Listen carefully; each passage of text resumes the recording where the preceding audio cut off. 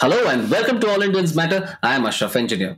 Increasing demand and rapid urbanization has resulted in an exponential rise in water use and wastewater generation.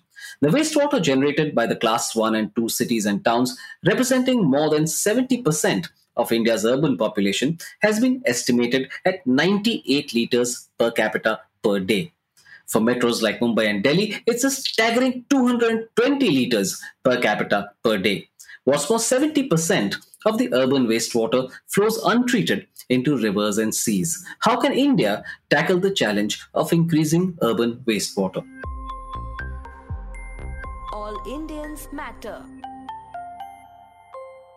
We have on the show Pravinjeet KP, who has more than 29 years of experience working on more than 350 projects across infrastructure, energy, and the environment. His expertise spans conceptualization to commissioning, including the design of infrastructure for various projects that include green buildings, sanitation, irrigation, drainage, rainwater harvesting, e waste, renewable energy, and environmental impact assessments. He has worked with global organizations such as the World Bank, UNDP, and UNICEF. He has rich domestic experience working in 19 Indian states, 3 union territories, and more than 65 cities.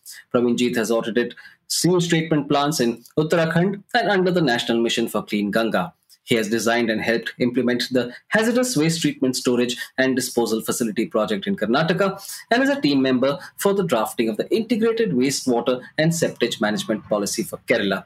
He is also the founder and managing director of Eco Paradigm, an environmental consulting company. Welcome to the show, Pravinjeet. Hello.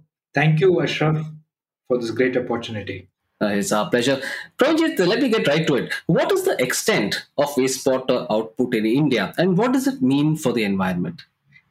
As you said in your opening remarks, 98 liters, roughly about 100 liters we can assume per person as a wastewater, 100, 108. Depends on how much water is supplied to the individual, and it varies between various cities. But roughly 100 liters per person is a easy thumb rule and easy to multiply and get the information. So in India, almost 1,40,000 million liters is produced every day, and of which only 18% is treated. When I say treated, it may be not to the real extent as mandated by the law. And In fact, both are pretty staggering numbers. yeah, The very output as staggering. well as the low treatment. Yes, yes. So 50% is untreated. That is even worse. 50% untreated. It all finds its way to our rivers. And that's the greatest tragedy, that all our groundwater and surface water is polluted. It's estimated that around 70% of surface water in India is unfit for consumption. Every day, 40 million liters of water enter the river, and only a very tiny fraction is adequately treated. This is the greatest problem which is faced by India. No, and if somebody from Bangalore, everybody knows that all the lakes are polluted, and I don't think it's an exception. Every city in India, I would say, is there's no city where or a water source which you could say you could just drink from it. Just 20, 30 years ago, people used to swim, drink water, everything was fine. But now nothing is safe unless you treat it.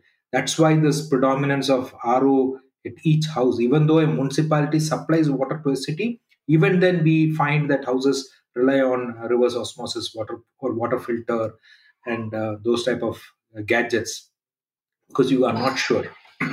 How does this affect the various sources of fresh water? I know you've spoken a little bit about it, but could you detail it a little more? Yeah, the scenery is India has a almost one fifth of the world's population, while we sit on a landmass of only just about 2.5%. And the interesting part is only 4% of the world's water resources are available to us. So straight away, nature has given a disadvantage of 5x.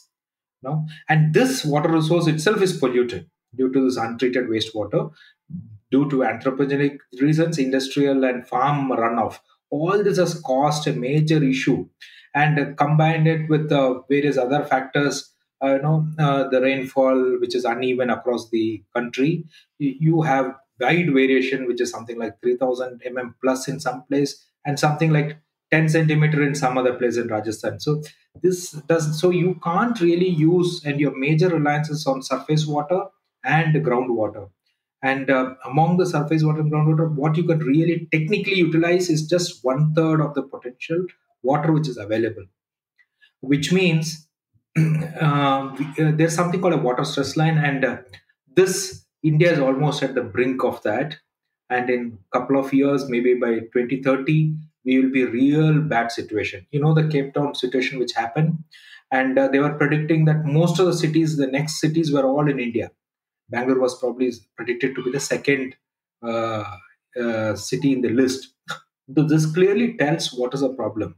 We don't have fresh water, and our population is going up and up. So the same water divided by the population makes it per capita would be less. This is a key issue, which unless we account for it now and take some imminent action, it's going to become a problematic situation. How does all this manifest itself on the ground in our cities? So, just so that we get a sense of what municipalities are grappling with. Yeah, see, this is a twin problem because you have a population. Water is a fundamental requirement of any living organism, and humans are no exception. And what is happening? You have wastewater which is coming on the other side. So if you look at some years ago, there was this fun, interesting case in Latur where water was supplied by train tankers. No, water was supplied, and there were vividly remember a television telecast which said people in hospitals were keeping the fresh water in the lockers and keeping their valuables outside, mobiles outside. What does it say? It says that water will be more valuable than anything else which you consider, because without that there's no life. And tankers of water coming into the city, but once it's used it becomes wastewater. What do you do about it? You just leave it into the river or the. So you see, you have a problem which itself is a solution. Countries like Singapore have something called new water, where you treat and you drink because they know the importance of water and they're using it. But India still not realized it. Municipalities are under trying to understand, but they're not really found a real solution. But it's all about regulation, enforcement. All these things are required. The interesting part is in 1974, India produces Water Prevention Control Pollution Act, which is one of the first instruments in the world, a landmark instrument, but where importance of utilization of treated sewage was mentioned. But till today, that is not. It is still largely neglected. So this massive wastewater generation is a potential which is not tapped, and on the other side, you have this dwindling fresh water, which is nothing but groundwater and surface water polluted by sewage. So you have sewage on both sides. That's what it is. Something diluted, something strong, but nothing in between. Also, Pravinjit, all wastewater isn't the same, isn't it? What are the different kinds of wastewater? Yeah, true. There, of course, from a wastewater perspective, the different color as a terminology has been issued. But from a, generic layman point of view, you have the black water from toilets, you have the gray water from bathroom and kitchens, and sometimes the specialized laundry, wastewater, industrial effluents from automobile workshop, liquid biomedical wastewater from hospitals, leachates. Of course, these are all different sources of wastewater. Finally, it all becomes a soup when you take it all into one particular sewer line. No, we don't have separated collection, separated handling. So what happens is, as far as the wastewater is concerned, there are a lot of parameters we measure, like the biochemical oxygen demand, chemical oxygen demand, TSS, total suspended solid. All these things are varying for each source. So when you plan a treatment plant, this causes issues.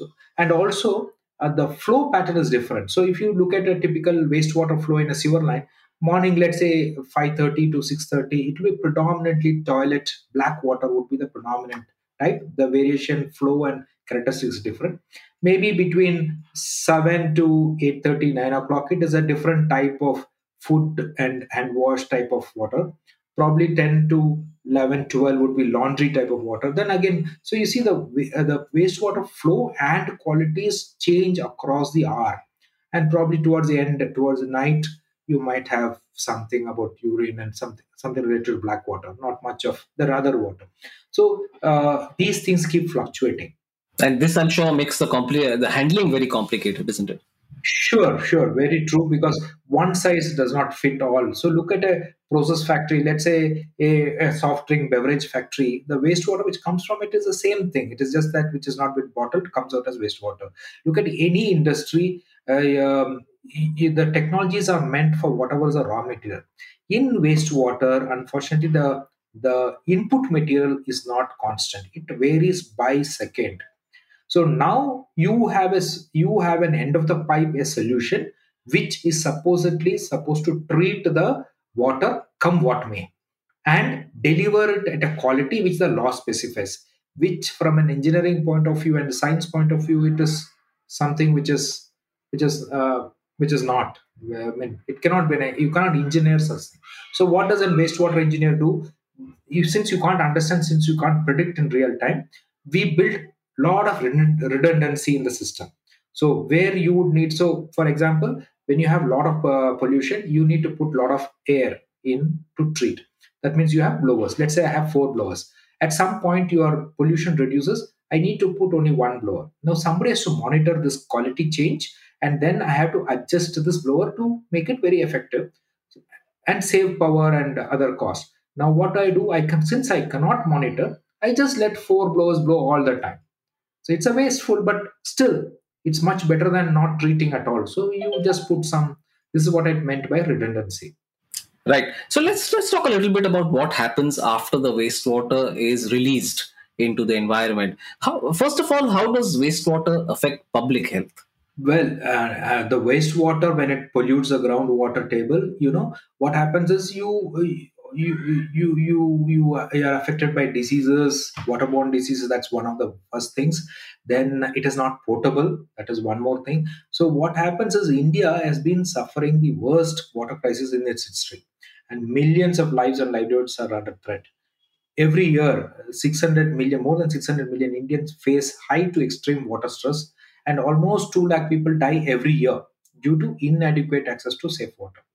And it's getting worse. So, what is happening is you are having people suffering. You look at children; they don't attend classes. And they get anemic. They get sick, and all this affects the country or the nation as a whole. So that is something which is very, very critical. I mean, it's true across the world, but India, because we have one fifth of the world's population and almost more than half of the people are affected, we account for the majority of the effect, the negative effect. And what about the economic impact? So, according to some study, they say that almost 6% is a loss to the country's GDP. So, if I'm a worker and I am affected by this water problem, then what happens is I don't go for work. As simple as that. And lack of water is also another thing. Lack of good water, potable water. So, people walk or travel longer distances to get safe drinking water. You have water fights. You would have seen those classical photos where you people hanging in a well, that type of photos. And now, if you look at on the other side, I know of we have worked on some project where a company which had a projected a demand of some, output of some product had to cut it down to one fifth because the water was not available, and it was such a crisis that they were actually putting bore wells across the city, across the rural landscape, and trying to suck water from 2 kilometers away because water was an input for cooling. Now that factory had to curtail its production only because of lack of water. Now what does it mean? Your production is reduced, which means your exports are reduced. An export oriented company, you can't employ that amount of people, and when you suck out here, you get into conflict because it directly conflicts with the agriculture. And then you have a priority of supplying drinking water to the common public. Now, that's a very interesting story. The classical thing was the problem itself had a solution. The solution was that when they supply water to a city, it finally eventually becomes wastewater. The company does not need drinking water for its purpose. All it needed to do was to take the treated water from the city and use it for for its operation. But but there was a vital link which was missing. Who would treat the water? The responsibility is the urban local body, the city, and it was not there. So you see, the problem was there, staring at them in the face, and the solution was also there. It's just that somebody had to just think of the box and then link these two, and you have a situation where the factory can go at full production, the people can get employed, the city will still get the water, and no conflict. Now, one more thing which people can vividly recall is that IPL was shifted out of Maharashtra. because the court ordered that you can't use water. Yeah, that's a very simple thing. It's a game, and but Maharashtra lost out, and I don't know how much of revenue. Bangalore gained it only because it could promise that water. Yeah? But imagine what happens. The whole country suffers it. There's no Bangalore, Maharashtra. It just goes out. Factories will move out when you don't have water. If your employees are not getting the required water, this is going to happen, and then automatically it has a counter thing effect on the country's GDP. Now, one more study says that for India especially, there's a 9% reduction in agricultural revenue and 16% drop in downstream agriculture yield because of unchecked and untreated wastewater. Which is also strange, like I told you about the Latur case. No, you can't treat the water, and the water is after treatment is ideal for agriculture, for especially domestic sewage treated water. I'm not talking about the industrial effluent. And you have a problem, you have a solution. The only solution is to just follow the law and just treat water. Hmm. Pranjit, is there a link between wastewater and climate change too?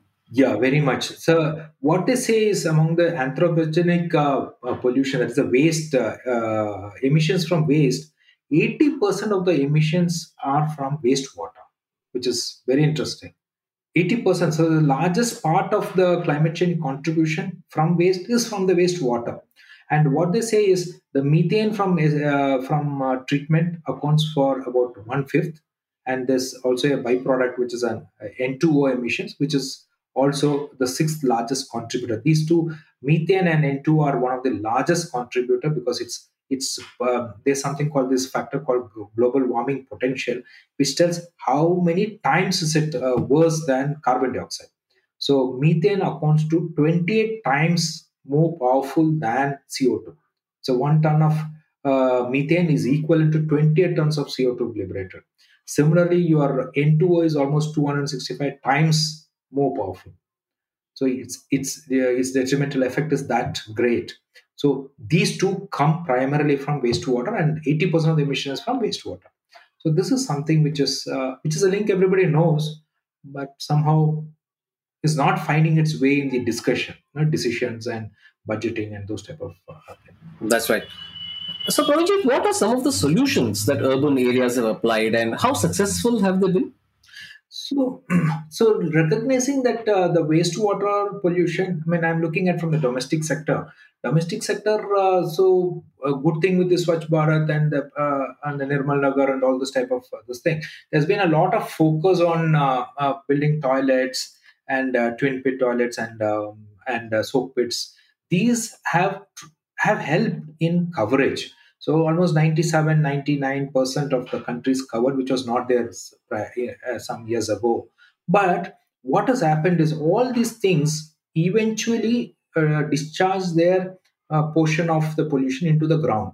So this is okay. It reduces about 20, 30%. But after 1 or 2 years, what happens is you still need to take out the shit, I would put it, the pollution from the tank and treat it somehow. If not, it is like sitting on a time bomb because all these things would then again contaminate the groundwater. So there's a lot of thrust from the government on fecal sludge treatment plant.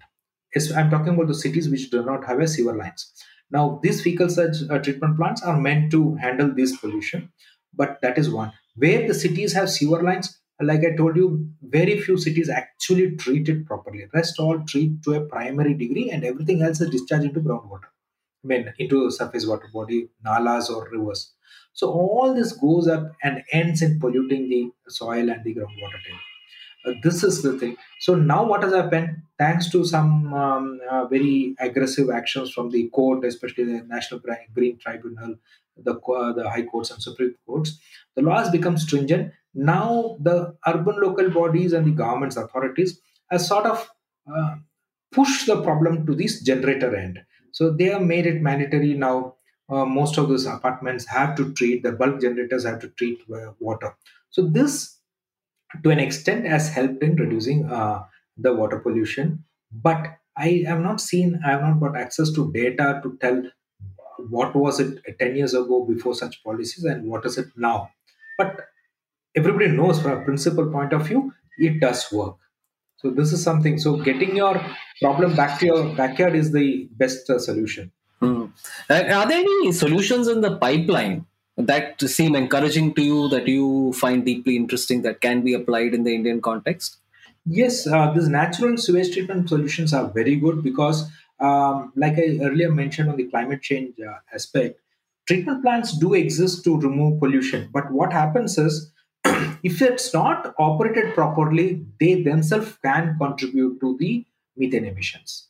So this is something. So, like I told you earlier, again, the wastewater quality changes with the time and over the days. So if you want a system to work, you need to have a mechanism to monitor the quality and adjust your treatment process suitably.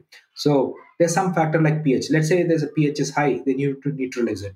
If the pH is low, you need to again add something else and neutralize it, because the bacteria which treat are very, very particular about the range in which they can operate. Anything low, they die. Anything high, also they can die. Now, solutions which are like this are not really there. So, a natural system which mimic the nature are very good. So we have natural systems like DTS, which is particularly suited for managing wastewater. Then to convey the sewer wastewater from the house, especially in place of high water table. See, if you have a soak pit and if you have high water table, the soak pit is no longer effective. So then the septic tanks and those other systems don't work. So then you need to draw the sewer lines through small bore sewer lines. There are technologies which you can take it to a better place and then treat. And then if you're trying to retrofit sewer lines and in in small narrow roads, steep gradients, then these low bore technologies are available. So, and some systems are also there which can treat both sewage and wet waste. See, although we talk about wastewater, when you put solid waste into water, that adds to the problem. So, the wet waste and sewage can be handled in a single project, but and also can provide energy capture, which is very promising because you can handle two problems in one stone. One, you can also generate electricity, which is another issue which our country faces. So you can solve three issues at the same time. And from a city point of view, almost 50 to 60% of your garbage vehicles which carry your wet waste is out of the road, which will also help from a direct climate change aspect. So these are technologies which are there. We have executed a project in Nasik which combines both wastewater and septage in a single project and generates 250 kilowatts of electric power. So you can imagine that. Now you don't need two projects to handle the problem. Yeah, that's interesting. But Pradeep, dealing with wastewater is also an exercise in awareness, isn't it? So, what can local administrations do to raise awareness levels? This is something which the what they can do is, we at some point in time, we had 2 3 years running, we had this program called neighborhood improvement programs, where every apartment complex were competing on different scales, small, big, high, and they were showcasing their practices which helped them to solve this wastewater issue. Wastewater, and among them many other problems faced by the society, but wastewater is something. Now, here, when these things get showcased, best cases are showcased and presented, what happens is somebody who has a problem at hand can actually compare and say, okay, this is the technology I should choose, or this is the type of expenses you can expect when you use such a technology. This is the type of treatment quality and the performance which I can expect out of this. So these things will help promote a race towards efficiencies and performance. One, and the government should try to have this more on a, like we have this context now, the Swachh Sarvekshan, which is between cities. The urban local bodies can then do it between wards and between apartment complex, between, so which is when the awareness would rise. Right now, that is not much. As long as you have put an STP and you got an occupancy certificate, well, you seem to have complied with the law. But is your plant working every day? Because that is what is contributing to the pollution in the lakes and the water bodies. They can have the school, they can teach this in the school and have competitions. Well, I think there are many methods where which you can raise this awareness. That's right. What about national policies around wastewater? You think they've been effective, or do they need a certain kind of change now? No, I think the policies are good. I think it's lacking in the implementation or the enforcement part of it. For example, here in Bangalore, I can say, I mean, it is there throughout the country actually. 20 houses and above, it is mandatory to have your own STP. Dual plumbing is also compulsory. Now, what it means is you have to treat it. When you treat it with whatever expenses you do, you get water. And that water's almost technically all the water is usable for non-potable purpose. Your car washing, your flushing, gardening, everything. So what it means is where you used to originally use 100 liters per person, let's say, you can technically work with 30 liters.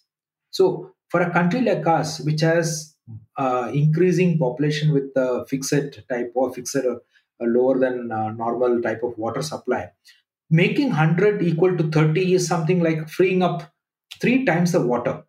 So this is something which is quite useful. These policies are there, and and the law has also made it stringent that now you have to treat it to a certain degree. So to that degree, when you do, it's too valuable a water to lose. So this will push, but enforcement is not that strong. For some reason, that is not okay. So some years ago, the government promoted solar. They gave, if you have a solar water heater, they give you 25 rupees rebate on your electricity bill. Why shouldn't the government think of something like that, where you are paid some incentive? See, it's not really payout, because as a society you're losing much more when you pollute your groundwater, because once it is inside polluted, it is very, very difficult to treat it. Now, what is happening if you see the water bill? There is a fixed charge. There's a sewage treatment cost. Let's say 25% of the water bill. It cannot be 25% of the water bill. It should be as per reality, whatever is actual. And if you have a borewell and let's say you are not using the municipal water supply, you are charged something like 100 rupees flat. It has no link to actual water usage. So how does this incentivize anybody to reduce wastewater pollution? There's no reason. You're charging for water. No, water should have been probably priced differently, but your sewage, which is the pollution part of it, should be charged. You should be penalized for polluting more. So that should be done. So that's what that is not really is not there. Mhm. Ranjit, you've worked around the country. So tell us some of the most worrying and most heartening stories you've come across when it comes to wastewater management. It is interesting because some years ago I was in Chandigarh. We are also working in Goa. The water supply is around 343 liters, 340 type of liters per person. And you also told in Bombay it is around 225 or so. In Bangalore, I think we get, although we target 100, 135, we also get 70 liters. Rajasthan, it's around 40 to 70. And you know what? Across the cities, everybody finds a water shortage. And I heard a chief engineer saying that when 343 reduced to 275, they get calls saying that water is not coming. In India, in Bangalore, if you get 100 and become 70, you call.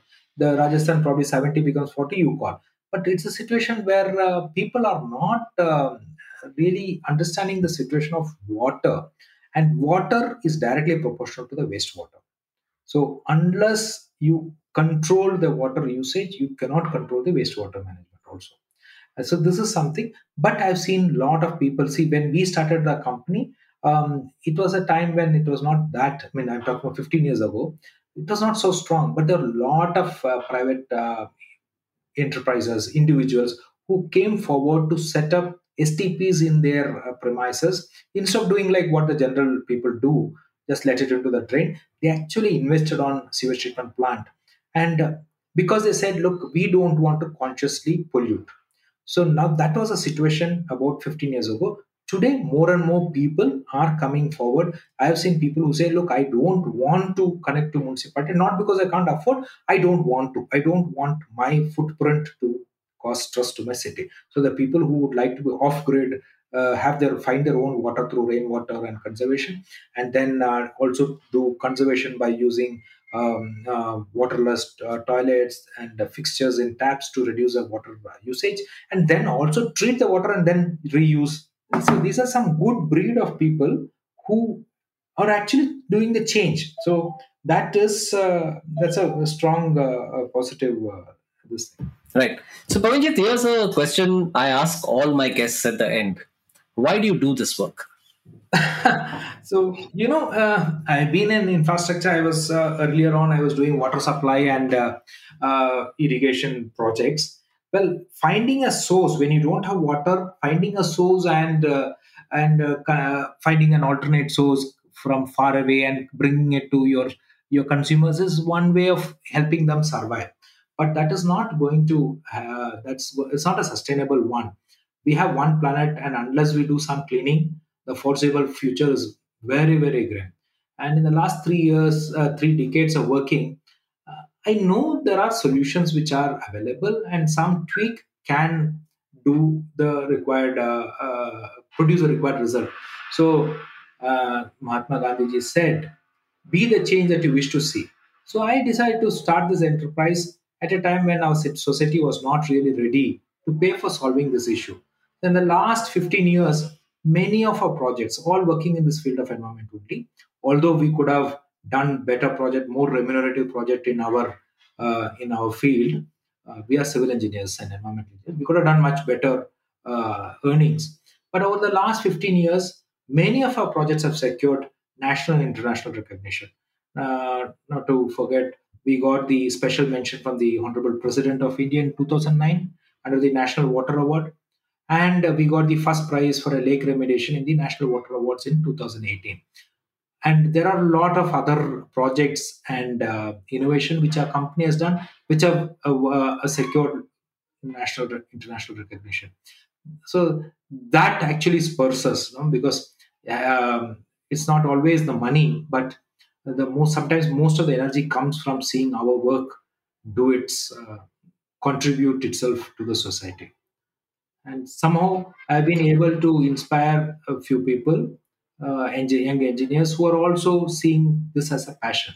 So there are a lot of people like that, and that's a good thing, which I think many more people do it is good for everybody. Pravinjit, thanks so much for detailing what should be a national priority. India is facing a water crisis of sorts, and how we manage wastewater will be crucial to our success in handling the future. Thank you, Ashraf. It's my privilege that you gave an opportunity here. Yeah.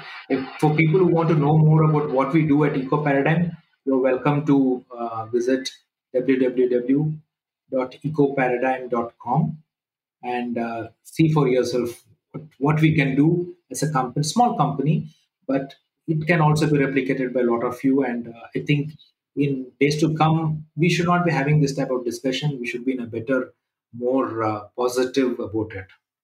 Thank you all for listening. Please visit allindiansmatter.in, that's ALLINDIANSMATTER.in for more columns and audio podcasts. You can follow me on Twitter at Ashraf Engineer, that's ASHRAFENGINER, and All Indians Count, that's ALLINDIANSCOUNT. Search for the All Indians Matter page on Facebook. On Instagram, the handle is All Indians Matter. Email me at editor@allindiansmatter.in. Catch you again soon.